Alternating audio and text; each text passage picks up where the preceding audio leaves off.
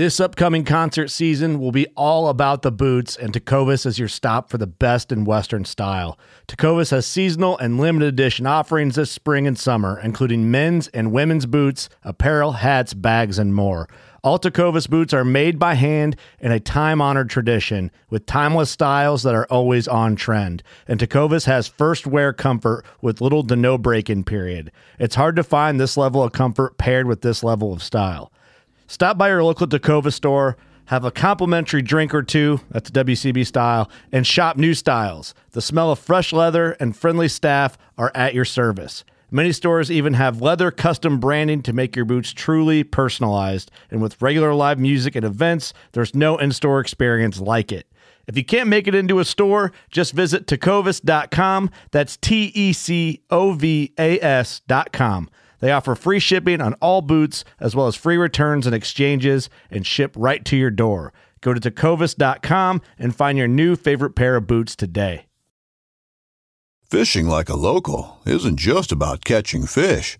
It's about connecting with the environment and the people who call it home. It's about hearing the stories and traditions that have been passed down for generations and sharing unforgettable moments with the people you meet along the way. Fishing like a local is having an experience that stays with you forever.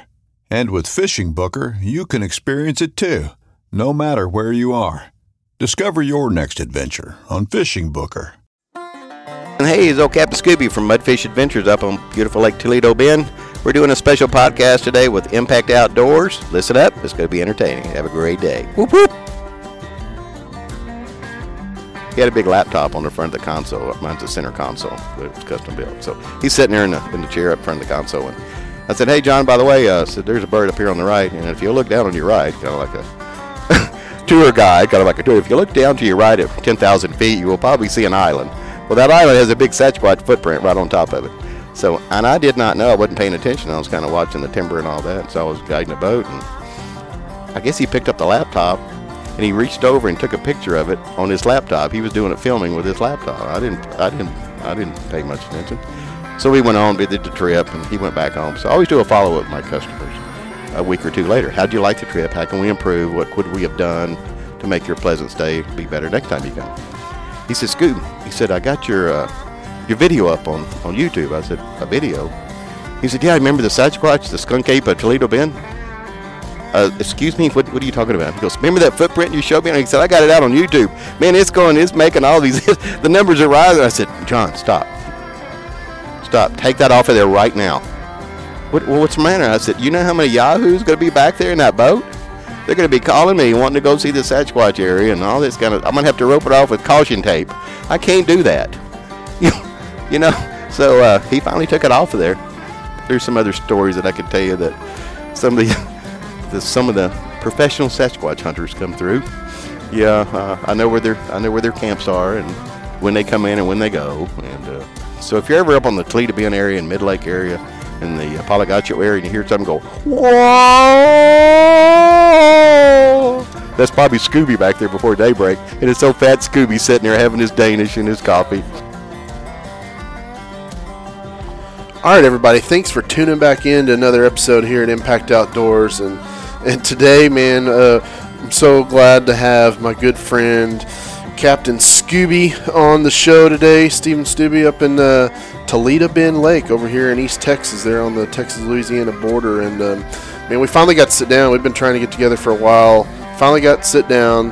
Let me tell you, this is one of the funnest podcasts I've done in a long time. He keeps you laughing nonstop, full of stories. Just has a really incredible background and all the cool stuff he's doing right now with the fishing charter side, all the fly rods and conventional rods he's building there in his shop there in Hemp Hill, Texas, there at Mudfish Adventures, and just really super excited to get, some more info out about Steven. So great conversation. Can't wait. Let's jump right in with Captain Scooby.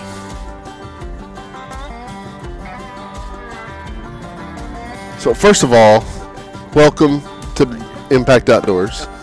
Captain Scooby's here with me today, and we have been trying to do this for well over a year now. Wow.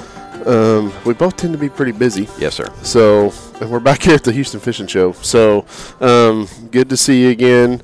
But, you know, I wanted to have you on the show. You got so much stuff going on over there on the big, beautiful Toledo Bend Lake with Mudfish Adventures and your rod building stuff, if people haven't heard about that. And, you know, the cool thing is I love fly fishing, but I never get to do it. Okay. So, you know, I want to have you on the show, talk a little bit about that, the guidance stuff, and just kind of how you got started. I know you had to, oh my gosh, what is that? Hey, I'm already busy again. There goes the phone. So, I'm going to. You know, I wanted to, no, you're all good. I wanted to kind of, you know, see where your passion from the outdoors came from. Because, I mean, you're all in it and very dedicated to your craft and make some very high-end quality products. But also, like, doing a lot. You come back and helped us with Coastal Brigade this past summer and stuff. But, I mean, where did it all begin for you? The fly fishing part? Just, wow. What was your first experience in the outdoors you can remember as a kid? I guess when I was a little kid, probably 10 or 11 years old, I lived out in the country up north of Houston. And one of my godparents came by, and she said, would you like to go catch a flounder? I said, what is a flounder? So I was a pretty young kid, you know, big blue eyes, perky little kid. So we went down there, and I caught my first rubber tire. When I was reeling it in, I was reeling the thing in, and I was kind of like, what is this? What is that? She said, well, you got a tire. And I brought it in. I said, what is that? She said, no, that's the flounder. That's what we're looking for. And believe it or not, where your facility was the first pier I was on when I was that young. Really? Yes, on that property. Huh. Isn't that amazing? That's full circle. Yeah, isn't that something? So when I was a little kid, I remember all the old houses back up in that area. It's like, oh my gosh, this was, well, I hate to say this, 45 years ago. I'm 65 now. So it was a long time ago, but it was a memory that's locked in my brain. And then my kind of got into that, got the taste of the salt water. And it just kind of started growing from there, and then I got into fresh water, started doing that, just kind of hands-on. And then I got into hunting. My dad took me hunting on a deer at least one time out in Bandera, and I kind of loved that too. So I kind of drifted toward the outdoors with my family. It's easy to do here in Texas. Oh, we're very blessed. Yeah, my mind is just going crazy. All the big words I could use, but it's hard to imagine how big this state is and how much stuff is here. Yeah, and I remember I've brought this up before. When I was a kid, I said, you know, I'll never move to Texas. It's like them people are crazy down here because I'm from Oklahoma, and so we always had a rivalry with Texas. Okay, no matter what it was, what school you was in. Wow. And I don't know if I'll ever move back. No, it's we're so blessed here. You just drive 2 or 3 hours one way. Sometimes 5 hours, and you're still not out of the state of Texas. Or Houston. Yeah. Oh, yeah. I forgot about, since I lived 4 hours from here, how the traffic was. I was kind of introduced to that by the front bumper, left and right. Like, these people crazy down here. But I know. That's just part of life. People just hustle bustle, but we're ready to get back home and slow down. It seems like we're adding about 1 million people a year down here right now. Is that what it is? Okay. I don't know what it is, but it seems like it because, man. Gotcha. Okay. Geez, it's nuts. But, you know, Texas offers so many opportunities of animals, you know, whether it's game, you know, you're chasing on land or if you're chasing on water. And there's so many ways to go about that. You know, where'd your passion for fly fishing come about? Well, I was, you know, I used to do the kind of a tournament trail, some of the bass tournament trails for a long, long time ago. And a lot of things change. You're trying to run a company. And then you're on the side, you're trying to do the tournaments, and that was pretty stressful a lot, getting all that done and financing all that too, since I was the supporter, the earner, and the house earner and all that. But basically what happened, since my wife and I have been married for 40-something years, can't be exact on that. In the exact years. We didn't have any kids, so what we would do is I was looking for a long-term goal. As a business owner, you're always planning further ahead. Right. So basically I wanted to look at properties where I wanted to retire in another 20, 30 years. So what we did, we went up to different lakes around the state, and we rented a house for the year. So when on the weekends, we'd run to the house, like Fork, or we'd go to Rayburn or Toledo Bend or down south, and we do that on the weekends. Yeah. So between tournaments and doing that, and then next thing I know, we bought a property up there on Rayburn, on the north end of the lake, around Jackson Hill area, and I had some friends up for the weekend. And they said, hey, can we stay for the week? I said, absolutely. The key's over there, and put it back when you're through in case you want to go back home. So next thing I know, he stayed all week and waited us to come back up the next weekend. He said, hey, by the way, I bought some property up here already. I said, you did what? He said, yeah, we want to build a house. This is so cool up here, away from the hustle and bustle, that we want to do this lake lifestyle. Yeah. I said, great. So I followed him over there a couple of weeks later, and we started building a house on the property that he bought over on Toledo Bend. He didn't buy it on Rayburn. A little bit further. Right. So with the I won't say it's a problem, but the lake on Rayburn is called a Corps Engineer Lake, which they own their waterways around the lake 20, 30, 50 feet. Well, my property was 5 acres on the water. And I couldn't even launch my boat with my own tractor on my own property because it crossed their barriers. Isn't that crazy? So I had to get in the truck every morning or evening and have Tammy take it to the ramp, and I'd launch and I'd be gone for the day, but I couldn't leave it in the water overnight. It's like, this is nuts. So when I went over there to help him build his house, I just happened to come home one day, and some man was putting a sign out on the highway of this property. So I looked at it. I come back the next week with the wife. I pulled up in the driveway and looked at it, let her scope the whole place out just by the gate. Yeah. And I said, I'm going to go up there and make an offer.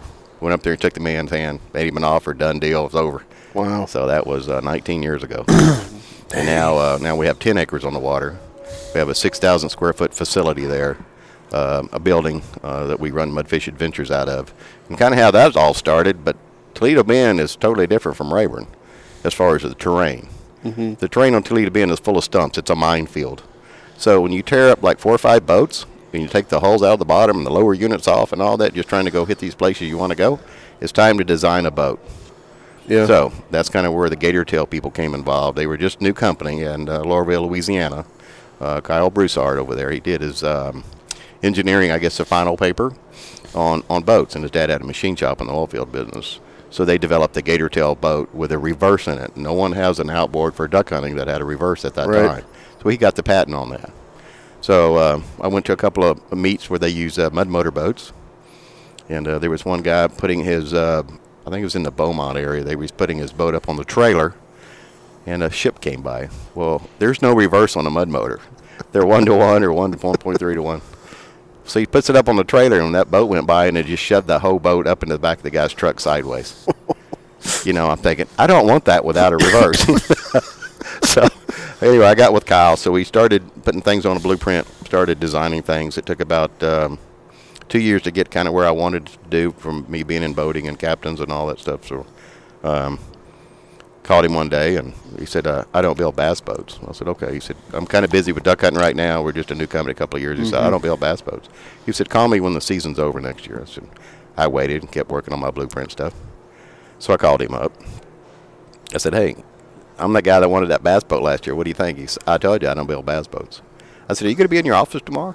He goes, yes, sir. He said, I'll be there at 11 o'clock. So I went there and put some stuff in front of him, and next thing, the pen come out. A lot of ink went out of that pen, and signed a deal. It took him a year to build the boat, and I'd go back about every 3 or 4 months and look at it, how I want it designed in the hull, underneath the stringers and all that stuff, and all the extra stuff we wanted on it. Console, everything's hydraulically driven. And he got through with it. He said, what color you want? And I said, I want it black. He goes, we don't do them in black. He said, we do camo. We're duck hunters. I said, the black sounds awful good to me. He said, well, that's another X number. I said, that number's fine to me. The ink come out again. It got all over that page again. I said, so he finally got it done. And then they put it out on the showroom floor out there one day. They went and tested it, started taking videos of it and all. And all of a sudden, other people seen that boat. Another demand. And the demand started. Isn't that cool? I didn't know that story. Yeah, so that's kind of how it started. So he actually took me off the website after about 2 or 3 months, And here's the cool part about it. My wife is so cool. I spend so much money, poor thing. I don't know where to go with that, but I'm sorry, sweetheart, I spend all this money. You got to pay to play. But this is what she told me. She said, all the stuff you've had and all the boats you've had, you think you need a double engine on the back of that boat? I said, no. That's another X number of dollars. I don't think I need to have 2 engines on the back of that. Well, come to find out, she rubbed it in my face years later. She said, I told you to buy the boat with 2 engines and design it. So now they have boats with 2 engines on the back, right? Because you take a party out with 3 or 4 guys in, and all the duck stuff and all the decoys and extra weight, you can't get the boat to get up and get on plane. It just kind of barges. Heck, man, they got boats with 6 engines and stuff on them. I know, but not mud motor boats. Yeah. But it's a different deal. So they've come a long way. I think they're 11, 12 years old now. I think our boat's now about 11 years old. You see a bunch of them around. Yeah. Especially down here. But I was the first guy on Toledo Bend to have one. Yeah. And I started running around full blast with a rooster tail. That thing, I forgot to mention one thing. We did take the motor apart. I had it souped up. So we got oversized pistons and cams. Scooby-fied it. Yeah, we I spent some more money.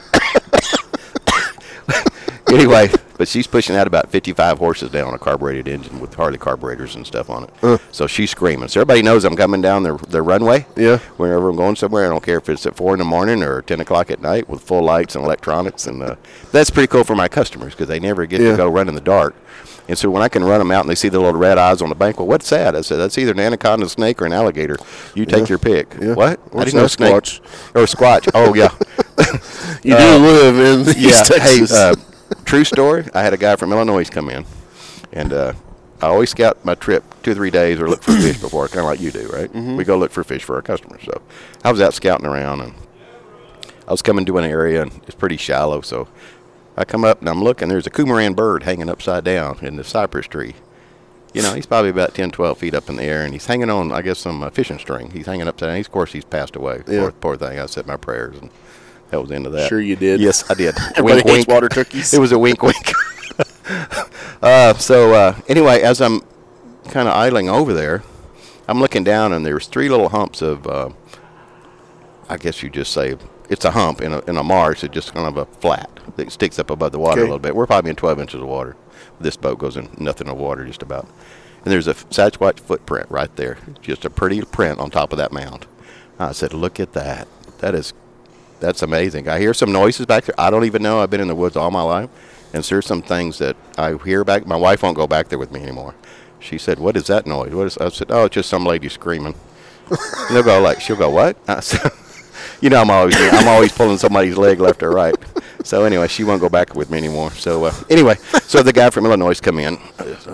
His name is John. So it was kind of muddy that day and raining and a little bit. So he had a big laptop on the front of the console. Mine's a center console. It was custom built. So he's sitting there in the chair up in front of the console. And I said, hey, John, by the way, said there's a bird up here on the right. And if you look down on your right, kind of like a tour guide, kind of like a tour. If you look down to your right at 10,000 feet, you will probably see an island. Well, that island has a big Sasquatch footprint right on top of it. So, and I did not know. I wasn't paying attention. I was kind of watching the timber and all that. So I was guiding the boat, and I guess he picked up the laptop, and he reached over and took a picture of it on his laptop. He was doing it filming with his laptop. Oh, I didn't pay much attention. So we went on, we did the trip, and he went back home. So I always do a follow-up with my customers a week or two later. How'd you like the trip? How can we improve? What could we have done to make your pleasant stay be better next time you come? He said, Scoob, he said, I got your video up on YouTube. I said, a video? He said, yeah, I remember the Sasquatch, the skunk ape of Toledo Bend?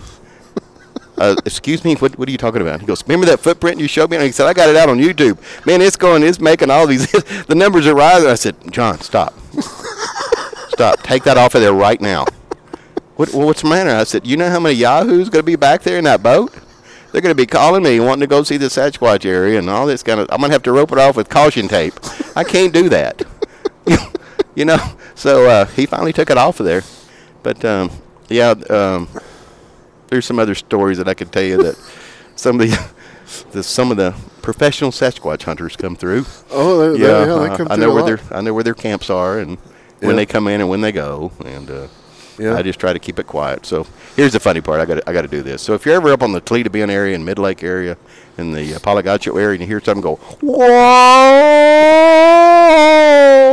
that's probably Scooby back there before daybreak. So you have all these professional bass guys that come from all over the country, right? And they're idling back there in the dark with a little green light on, the red light on, the white light, and all of a sudden you see a white light come on, right? It's a pitch dark. And I'm already back there because I'm already at 3 o'clock in the morning. I'm already back there full blast right there, turning up everything, waiting on the sun to come up. And all of a sudden, they hear a Sasquatch scream. You can imagine the story that is when they go back home. And it's so fat Scooby sitting there having his Danish and his coffee. It's like Major League Fishing or something over there recording.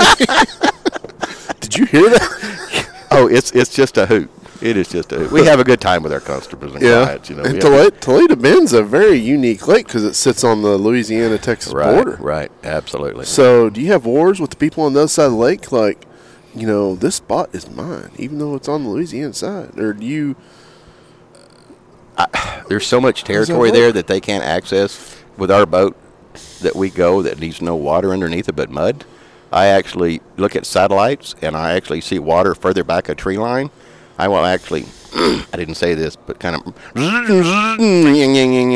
Just drive back there. Yeah, just drive. But I gotta cut the limbs at about eye level. I gotta just cut them off to get in there, and that's what's cool about it. We get to an area that they've never been accessed with a boat with this gator tail. So that's what's cool. We show them a whole different surrounding. Yeah, when there's water. When there's water, I don't really need water. We can get out and walk.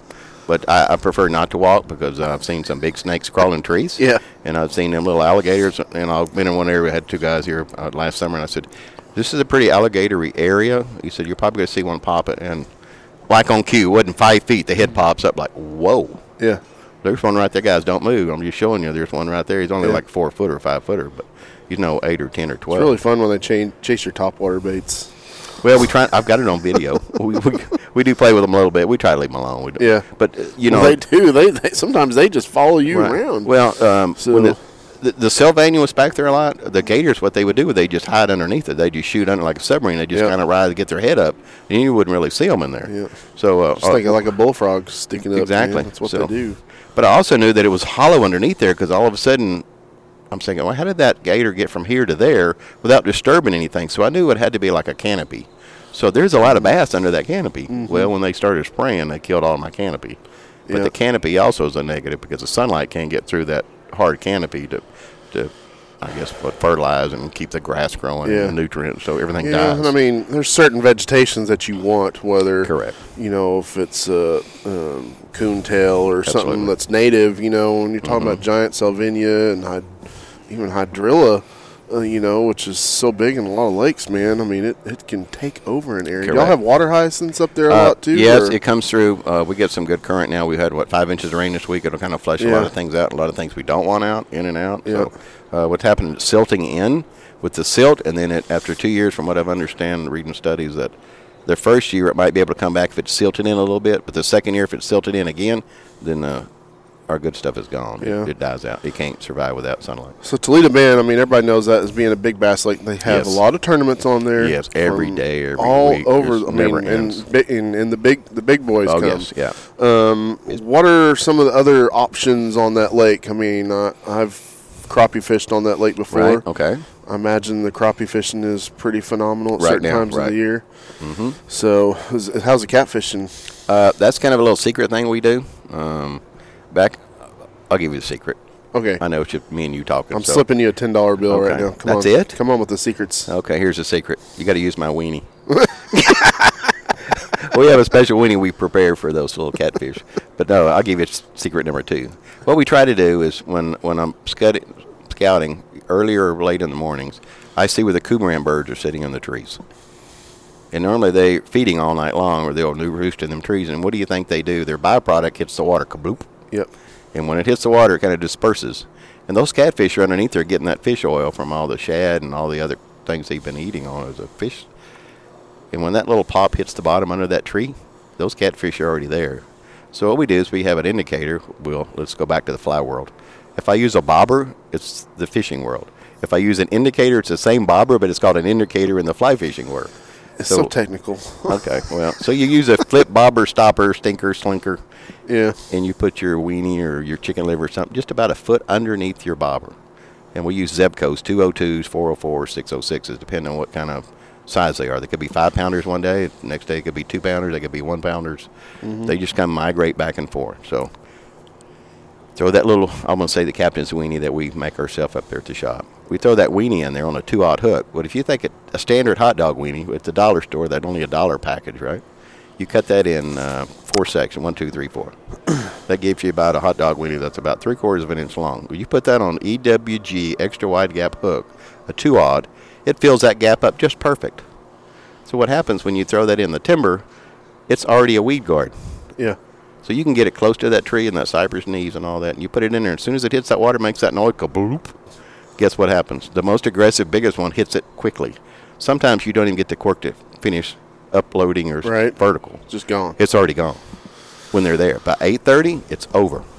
I don't know where they go, what they do. I don't know if they stick their head in the mud or what they do, but you will not catch know another. The birds dispersed by that time. Oh, exactly. Well, again, we're doing that caw, caw, caw, try to emulate their sounds, and it don't work, so I think they run. Yeah, man. I've heard that before, targeting the cormorant roosts and stuff, and like at Lake Livingston up here, we've done that a little bit and stuff, but I've never had a lot of time to dedicate to it, but I love catching catfish, and someday I will get over there. You need to come out. Absolutely. But we use that for the young'uns. Yeah. If they've never been able to catch a fish or something, you can imagine a kid on a 404, 400, push button, flip it over there for him, let him do it, and just watch that cork for a second, and it goes under. He's a high fiver after that. Yeah. It is on, baby. Yeah. So you do the guiding. Yes, sir. Now, are all your guided trips fly fishing trips? No. I mean, you're talking about spin casts and stuff. I mean, you offer everything, I assume. I always call with the party that calls. They want a guided trip. Okay, what type of trip would you like? How can I accommodate what you're looking for? Okay. Well, we've seen your website. We've heard you through radio. We've heard you through other people or so on, how they get a hold of me. So, I have a 3-year-old. I have a 10-year-old. What can we do to accommodate you? Well, I can give you a push button for catfish in the morning. We can go till 9 or 10, go for a boat ride later. The kids' attention span is not very long, as you well know. Yeah. And then we have the people all the way up that come from all over the world. As an Orvis endorsed guide, I've been an Orvis endorsed guide about I guess like 8 years now. How do you become an Orvis endorsed guide? This is a rabbit hole I want to go down. Really?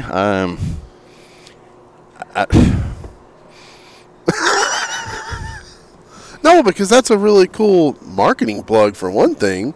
Well, but people seek you out because of that. Because what happens here, and this is where I'm going to bring this back in here, that as an Orvis endorsed guide that wears their badge or their logo and stuff, their company is very tight on their guides. If you don't meet a criteria what they're looking for, you don't make it. Okay. If you can't tie knots like you should be tying or teaching and work with people and not be like a captain with a little too much of that, you're not their material.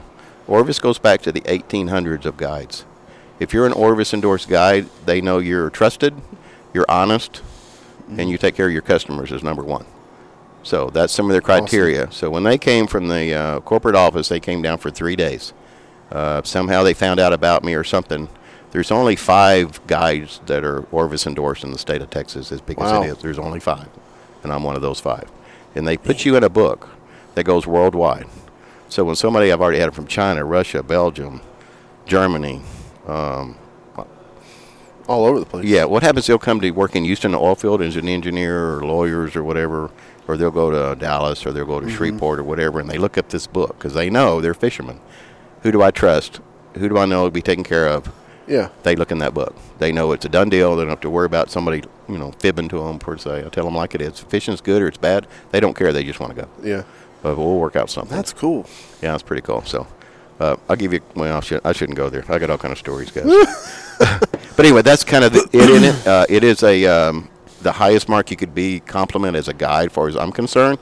By talking to a lot of guides, I mean, you have really proven yourself, and you're a stand-up guy. Yeah.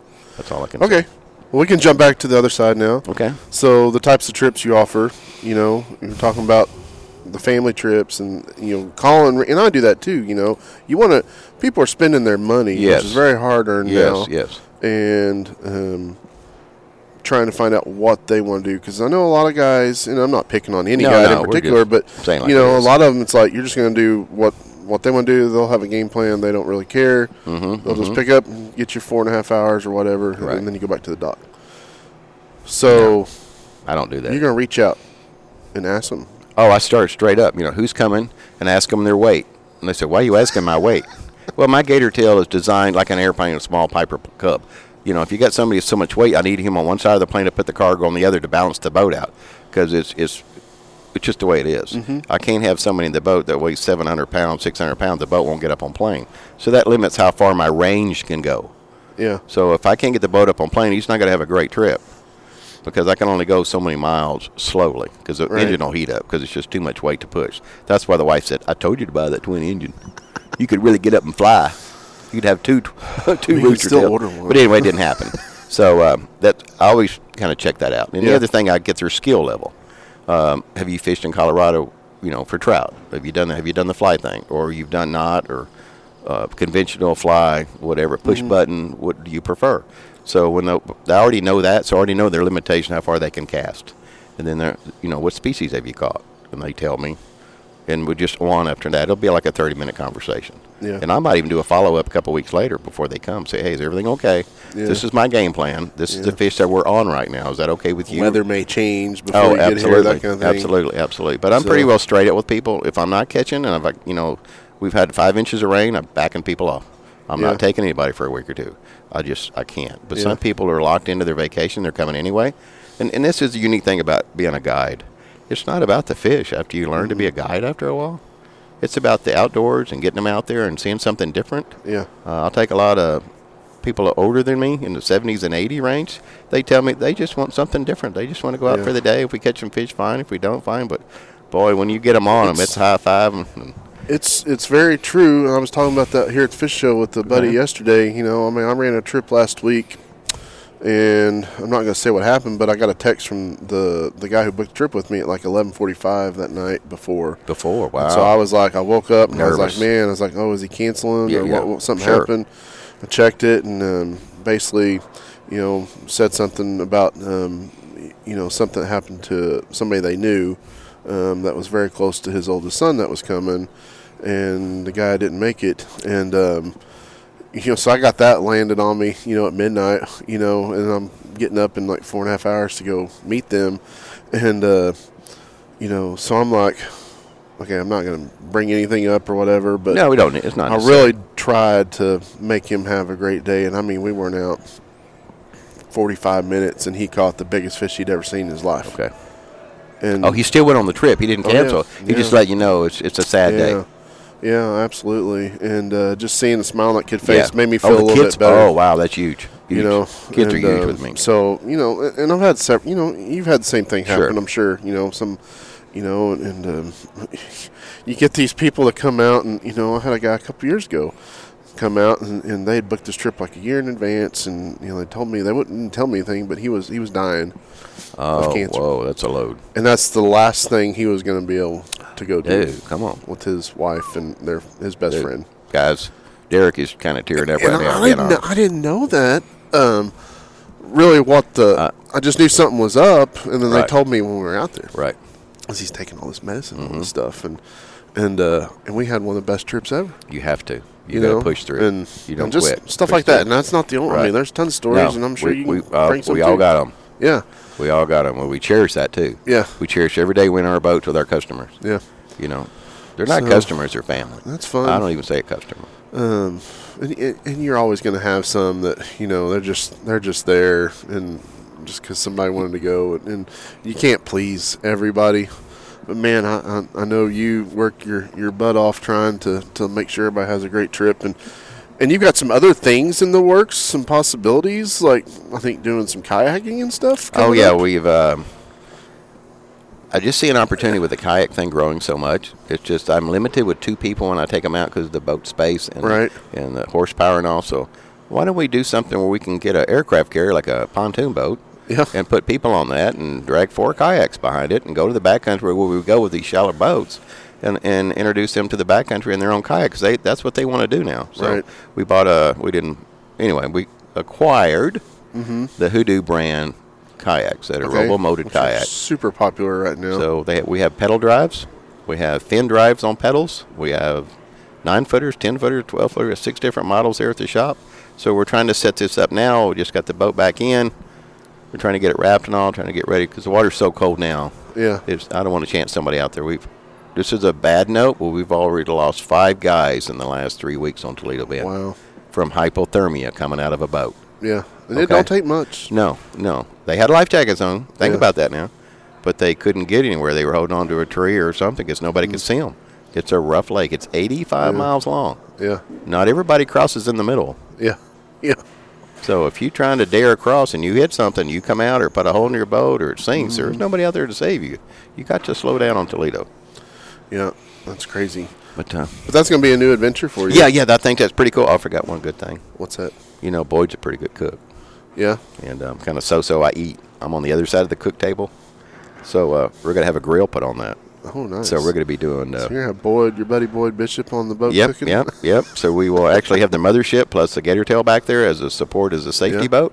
So when we take everybody out, we'll have an emergency boat in case we need something. That's a cool idea. And then and cook. What if I hear, the old Western days, you got that little triangle, ding, ding, ding, ding, ding, ding, ding. Get ready for the greatest roast of all time, the Roast of Tom Brady, a Netflix live event happening May 5th. Hosted by Kevin Hart, the 7-time world champion gets his cleats held to the fire by famous friends and frenemies on an unforgettable night where everything is fair game. Tune in on May 5th at 5 p.m. Pacific time for the Roast of Tom Brady, live only on Netflix. What if you hear pedal that? drives be flying back to the No, so we could have grilled shrimp. Yeah. We could have fajitas on there. Yeah. Chicken fajitas with all these special spices and stuff we're fixing to come up with. We have our own brand of spices fixing to kind of get helped on here. I can't tell you about that yet. That's another page. Let me turn that page. Oh, yeah. Oh, page 30. Yeah. Another goal. That's a cool deal, and that's kind of an all-encompassing trip right there, and stuff. And I assume y'all have. There's a lot of lodging opportunities over there for people if they want to come stay with you and stuff. Y'all are close to Fin and Feather and all that stuff. And they just spent another $3 million redoing all that. So that's pretty cool. That's down towards. What's funny, when we met last year, we were talking, and I said Hemp Hill, Texas on the one, and most people probably wouldn't know where the heck Hemp Hill, Texas is, but that's where I've been in that area doing a little feathered animal hunting here the last 4 or 5 years and stuff, and come find out you live right there. So, man, now I got a place to crash. You're gonna have the whole upstairs. Get its own half bath. No water. That's all right. It's good. Yeah, I'll just pretend like we're the cormorants out there. There you go. No, it's just so much to do up there. We have lodging up there. A lot of things are happening. I will go back to one thing. People don't know where Toledo Bend is. It's on the, as you go up the state of Texas on the right side from the Gulf all the way up north to Oklahoma, there's a little squiggly line. That's Toledo Bend. It's a dividing lake between between Texas and Louisiana. It's 85 miles long. And if you could go back 20 years or so, the space shuttle actually landed in our lake. The engines fell in our lake. And I have guys that were guiding it that day that happened. The noises that they heard coming through the sky. I was fishing that day too. Oh, were you in that area? I seen. We were up in southern Oklahoma fishing on Mountain Lake, and wow, we just seen some shiny stuff in the sky. Okay. And then heard about it about a couple hours later. Okay. All the pieces that came down in Texas, and that's nuts. But we have a museum in town. I don't know if many people know that. Huh. We actually have. You can go there and pay for like so much to help to support the facility. Like an hour and a half, 2 hour walk through with all the pictures and all the local guys that helped and all the neighbors that opened their homes up for the NASA people and law enforcement and Parks and Wildlife guys. Everybody came in there. Everybody donated 4-wheelers, any kind of thing to walk through the woods side by side to pick up parts. Yeah. And they probably didn't get it all, but they got all the main stuff that they needed. Yeah. It was pretty cool. So if you ever come to Hemp Hill, right in the center of Hemp Hill, there's a NASA museum right there that has all that stuff. Yeah, we'll have to go do that when I get up it's there. really cool. I didn't know that. Yeah. It'll make you cry, guys. That's a cool little nugget to remember. Heart jerker. So, yeah, but it's part of the history of that program. Mm-hmm. So,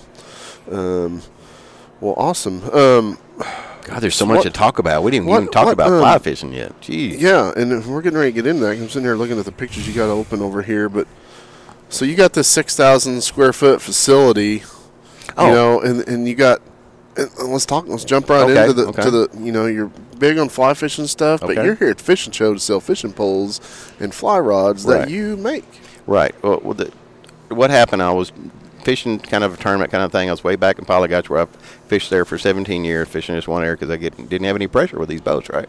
Well, I'm doing the old bass thing, flip up there, go real fast. Well, guess what happened? When I'm flipping a jig and pig that weighs an ounce, 3/4 of an ounce, when you think about it, when you drop that into a swimming pool, how fast that drops. Mm-hmm. Well, guess what? As soon as it hit the water by this big cypress tree, I couldn't even put my hands around it. The big swirl came and the big flash of a big something, like a big striper. Yeah. The stripers don't go that far. Yeah. So it had to be a big black bass. Yeah. He missed it. So the idea was, I'm going too fast. You need a big bait that goes slow. So I got into fly fishing. I went and got in some of the clubs in Houston, and I said, how do I tie a fly? How do I get the fly there? How do I deliver it there? How do I retrieve it? How does it work? How do the dynamics work? So there was a gentleman there that was a certified instructor that just happened to be in my town in Spring when I lived in Spring. So he said, yeah, come on over. I'll teach you everything. So I went over there. The guy was very nice to me. He took me under his wing and showed me everything he knows. And then I just started fly fishing a little bit and got with some flies and guys, and people would donate flies to me, and I started throwing them and starting to happen. Just imagine a girl in a swimming pool, and she's got 12-inch long hair with a hook on the very front of it. So when it's falling through the water, what does that hair do? It just goes all over, and it gives a bigger picture of a bigger fish, but there's really nothing there. It's kind of like a hamburger with a bunch of fluff in it. It's not really a bun. It's a fluffy bun. It's a double cheeseburger with no meat. Well, I could say a brand name, but I'm not going to go there. Anyway, but think about that minute. So now I'm in his face a lot longer with a bigger profile bait that's not falling out of the sky. It's just sitting there in front of him. Well, he's a predator. What's he going to do? He don't have hands, so he's going to have to put it in his mouth to see if it's food or non-food before he spits it out. That's where the fly thing came in. So now we started in 2- and 3-inch flies. Now we're up to 12-inch flies. And why 12-inch flies? All right, I'm going to give a story on a 12-inch fly. Yes. Okay. I've already broken 8 fly rods. 8. Personally broken 8 fly rods because I couldn't hold them. What does that tell you? They don't have enough meat in them for me. Not strong enough. Okay. As a engineering background for heavy equipment and electrical troubleshooting, that's my background for 40 years. Make your own. So I went to Tackle Unlimited. Got with the guys over there. They showed me how to make a few rods. Did their classes. And they have free classes. I think they do a couple of classes a year. Have to get with Tackle Unlimited here in town and in Houston. And they will run you through that. So anyway, Kenny Murph helped me on that. And we started designing rods. And then we started taking downrigger rods, which has a lot of backbone and has a lot of bend to it, parabolic bend. So I started cutting them down until I got the fly rod to work properly. It took 8 years to do that. Wow. Kept cutting them down to make. So now we have a 7'6" fly rod that I can put both hands on. Which is short for industry standards. Exactly, very well said. But now I can put both hands on that handle and try to break the rod. He's coming out. I'm using 30-pound line ticket on the end of these 12-inch flies. Now you asked why 12-inch flies. Why 12-inch flies? Good answer. Good question. I had some trophy hunters come up this last summer. They wanted me to take them out in the backcountry, and they were throwing 12-inch swim baits for bass. I learned a lot that day. Yeah. Nobody throws a 12-inch swim bait for bass. Except on Toledo Bend. That's on Toledo Bend. So when we had 135 10-pounders, 135 over 10 pounds in the last 5 years, of course that number's been coming down since the grass is gone. Yeah.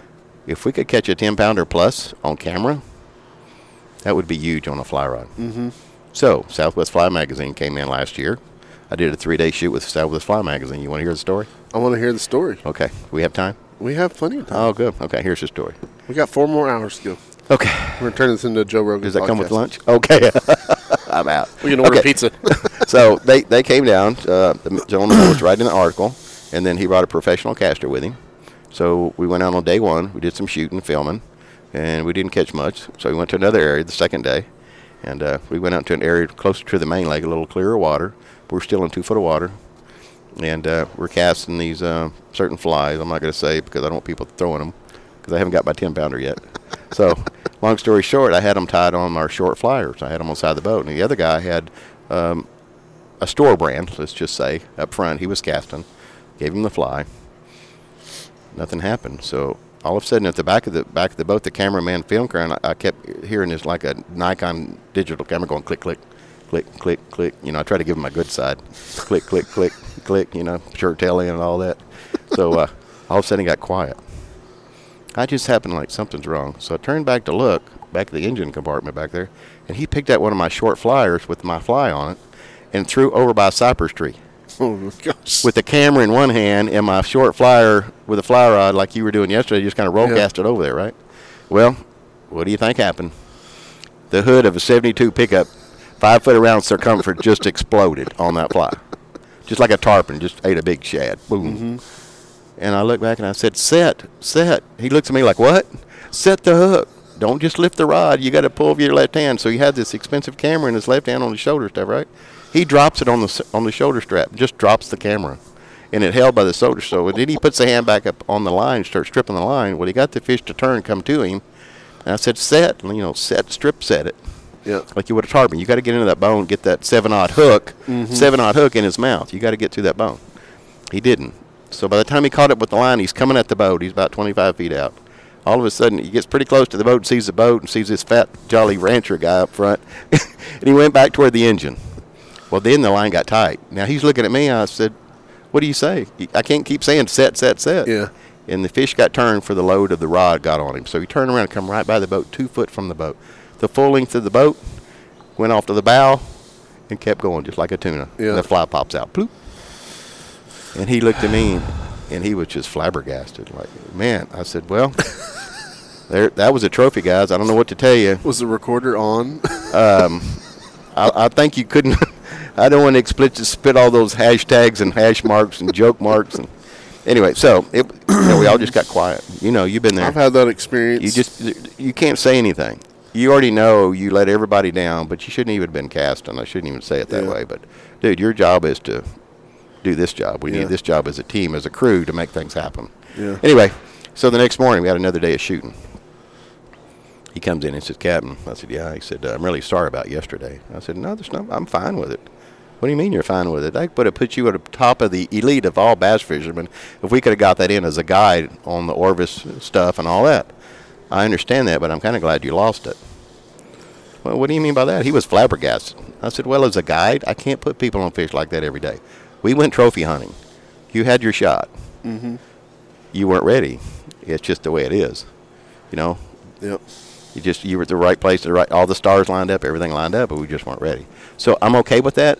So I didn't say anything more. They wrote the article. The article came out last year, and I never got a copy. I didn't hear the result. If he landed it, I didn't want to hear the story. I didn't want to hear anything about it. So, matter of fact, in the show in Mesquite, we just got through some guy comes up. He said, you're that guy. What do you mean? I'm that guy for what?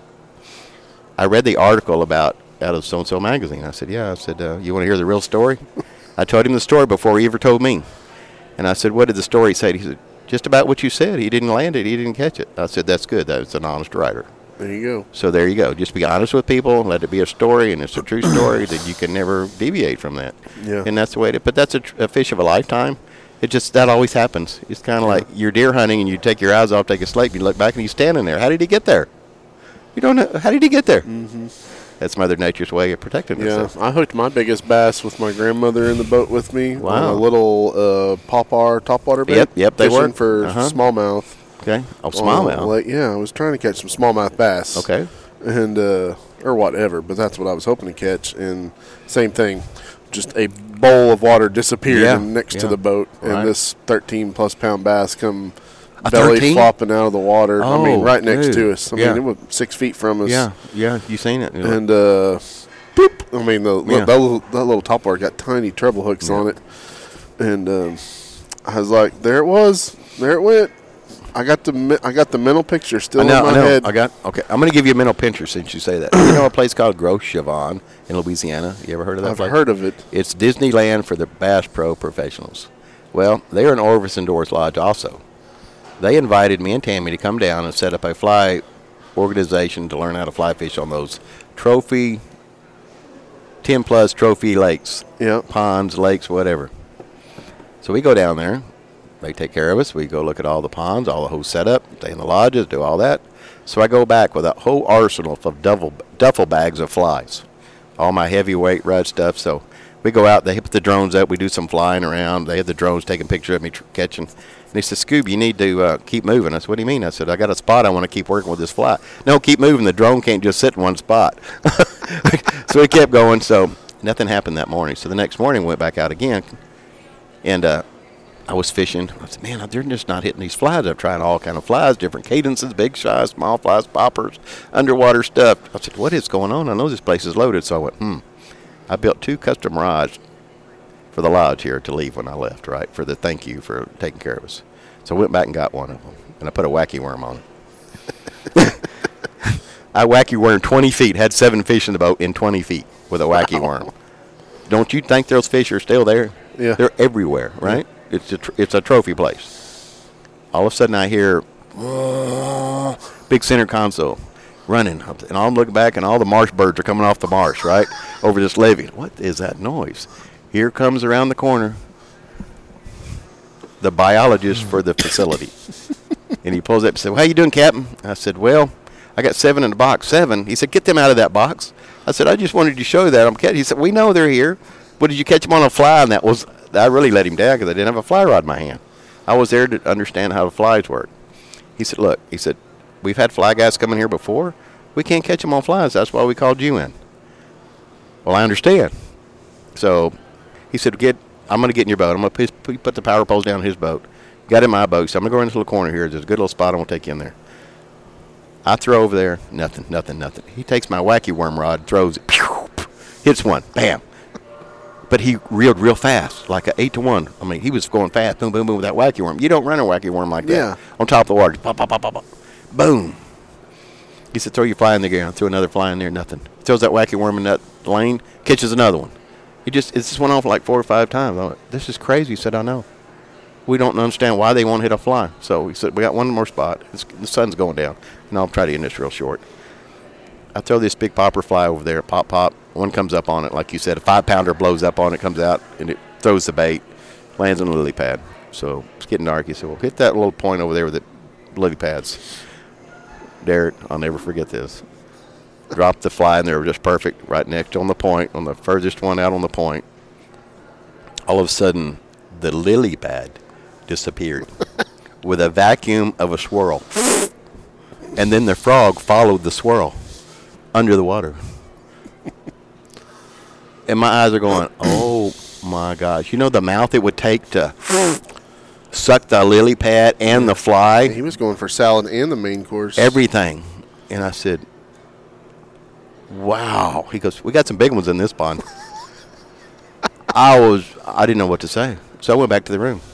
So we went out again the next morning, the third day of the deal on that one. He said, well, you ready to go out and do everything? I said, I think I'm going home. He said, why are you going home? I said, I've seen all I can see. And I said, I know the problem.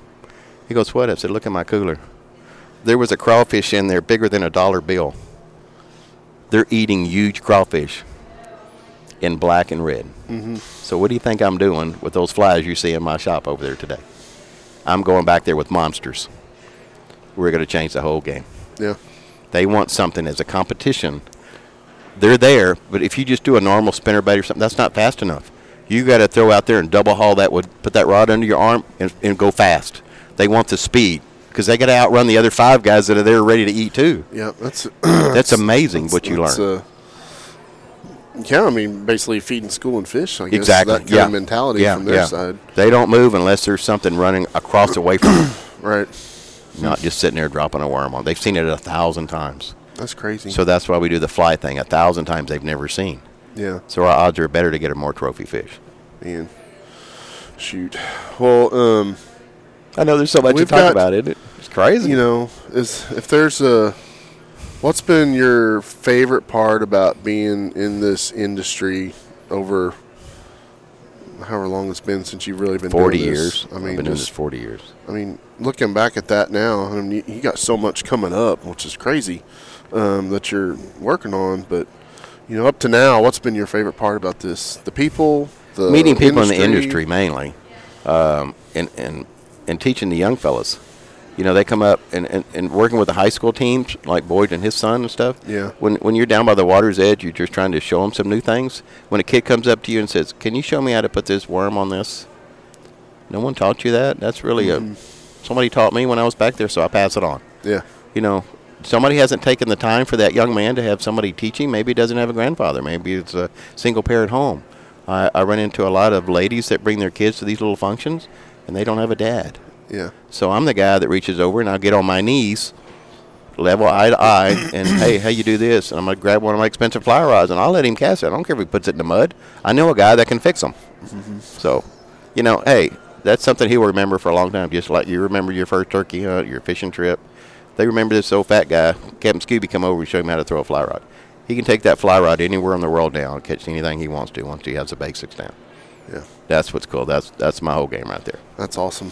That's all. That's awesome. all I do. That's why I come to help you in the brigade. Yeah, and I really appreciate it, and I think everybody had a lot of fun. I mean, I learned the too. brigades and stuff, and we had a good little team there with you and Buggy Whipping and Captain Stacy and stuff, and can't wait till this year. Yeah, we all are. And then we got a little adventure planned this summer. I think you're going to hopefully be going with this diecast. Oh, can't so wait. That's going to be a blast. Yeah. I'll be learning even more. See, it's another page I even open. Yeah. Our pages are so full every day. So, but man, I'm glad we got to jump on and do this before the show started today. Why don't you let everybody know social media, website, all that stuff, where they can find you if they want to come fishing with you or get a rod built, or if they're local. I mean, you're doing repairs and everything over there. We do repairs on all different brands, since we know the dynamics about that. We have let's go back to shop just for a second. The shop is 6,000 square feet. Most of it's for building different things, but we have a showroom that I actually sit there and tie rods myself and fix rods. It's a 20 by 60 room. It's all custom built wood, and as you walk in the door there, we have rods on the left side that are bass rods, fly rods, so on and so forth. As you walk down, we have beginner fly tying tables. They're all on custom tables. We have 6 stations there that you can come in. And if you look behind you, I have a 500-book private library on the wall. Nice. Of flies, tying. So I've got books from all over that people have been donated, people that passed away want me to have their collection and stuff. Mm-hmm. So I've been collecting books for years and years. So when a kid comes and wants to do a yellow grasshopper, I go pull the yellow grasshopper book off the wall. We sit down and we show him how to tie that yellow grasshopper. So he learns how to tie his own fly. Now he knows how to build his own rod. We do rod building classes on the same tables. And we're going to be hopefully doing a podcast with you up there as soon as we get our equipment in there. We do a podcast out of that. We also have a ladies section. We build special rods for ladies that are shorter butt sections, so that when they cast it, they're not using their husband's rod and beating themselves all up with a longer butt section. We have some that are like 6 inches long off the reel, so they're not really hurting themselves. We learned that in the guide business, to build the equipment that we use in our guide business. And you're using Bill Crowell, so if you follow this podcast, I'm glad you brought that up. Mr. Bill from the turkey calling world is hooked up with you now. Yes. I want quality products. He builds quality products, so use his expertise of so many years, way, way, way back. Yeah. So we're in water just like he is with his wood and duck calls. So now we've added the wood handles to our high-end rods. Rods you can afford. I shouldn't say high-end, but we'll say a little bit more. Well made. Yeah. Well Here made. we go again. There goes the phone again. Man. It's like a third one. Yeah. But I mean, you're making them where, I mean, these are custom fit. I mean, you were showing me yesterday the handle sides and all that. So, you got to get a fishing ringtone or something. That's crazy. Well, when you're in the supermarket and my wife hears that phone go off the other end, she knows it's me. But yeah, I mean, he's I think he was using cottonwood for a lot of the handles. Yes, and stuff. And that takes 2.5 years to dry. Yeah. So that wood has been cut off a tree at the base where a fork comes out.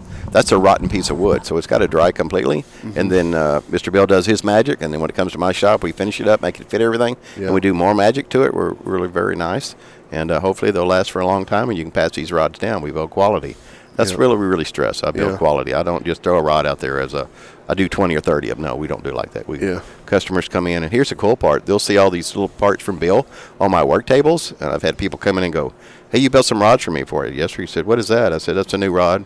There were a new design. He goes, I want that handle. Build me that one on that handle. Okay. I got to pull it off the table, and I'll build a rod for him. And he'll bring a buddy in. Next thing, he wants that handle. Yeah. And next thing, they just start to build, and then it just never ends. So my life is just going one way, it goes another way. And of course, they want them before they go on their trip to Colorado or the Bahamas or they want to go catch peacocks in the Amazon. I've got to build something heavy enough and quality enough they'll be proud to take on a plane. Yeah. Cool. Well, where can they find out about you? Oh, golly Moses, do I have to give the number? I mean, you're on Facebook. Well, you see the phone already going. All right, we have a 1-800 number, which is the 800 numbers are full, so we were able to secure a 1-844-683-3474, and I'll repeat that again. It's a 1-844-683-3474, or you can call me on my mobile at 713. Should I do that? Yeah. Okay. My mobile is 713-825-8464. That's my mobile. And then I also have Boyd. He works in the shop there, too. He kind of keeps everything going when I'm not there. His number is 713-679-1393. Those are two mobile numbers and the main number. Yeah. We do bass rods there. I'm just kind of go down my little sheet here. I got bass rods. We have fly rods that we build, 8 weights, 10 weights. Short ones, we build fiberglass rods now. 3 weights, 4 weights, 5 weights. We build custom ladies rods. So when the lady comes in, we will actually fit that rod to her arm. So we have rods there. We can slide the cork up and down on the handle. So when she comes to my shop, I will actually fit that like a shotgun. Okay. That is made for her. That is her gun. Oh, her gun. Listen to me. That is her fishing gun. So she can go catch her She's fish shooting with. these flies out there. Yep. So we have rod building classes there. We do about once a month when we have enough people that want to do it. We have beginner and intermediate classes for rod building. Some people have done it a couple of times. They want to learn some different thread work around the eyes. We'll do that with them. We do the fly casting instruction. As you go back to the first part of the segment where the guy has never done a fly rod and wants to learn how, we have, like I said, 10 acres on the water. So we walk down. We'll get a rod off the rack, walk down to the water's edge, and we'll do some casting instruction on the water right there. So I'll know if he has a fast swing or a slow swing, so I'll get a different rod blank for him to make his casting easier, that the rod will do all the work. So we kind of tailor that.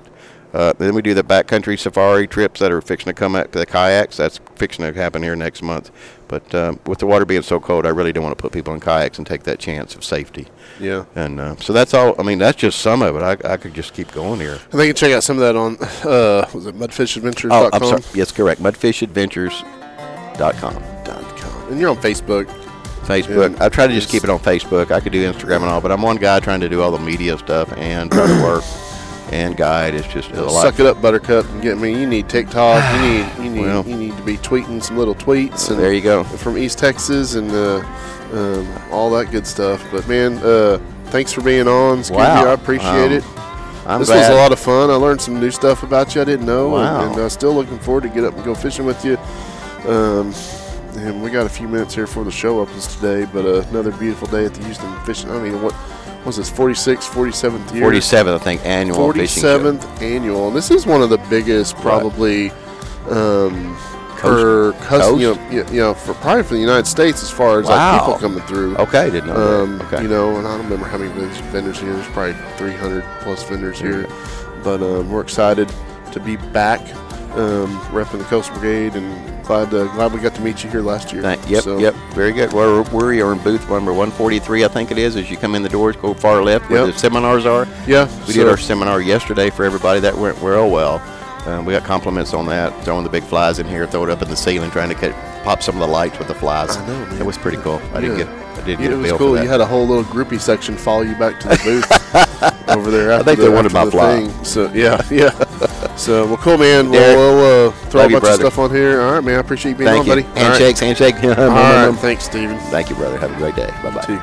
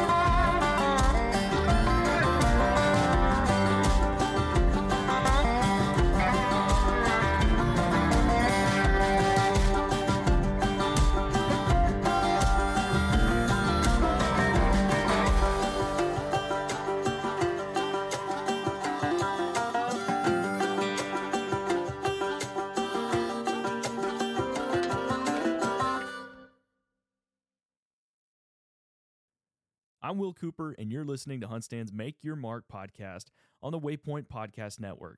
Stick around as I bring you more stories and interviews from veteran hunters and industry professionals who inspire us all to be better equipped in the woods and in life. Brave anglers search for the one they call king, but who will take his throne? Tune in to Waypoint TV's Battle for Silver, Saturday, May 18th from 12 to 6 p.m. Eastern, presented by Abyss Battery. Waypoint TV.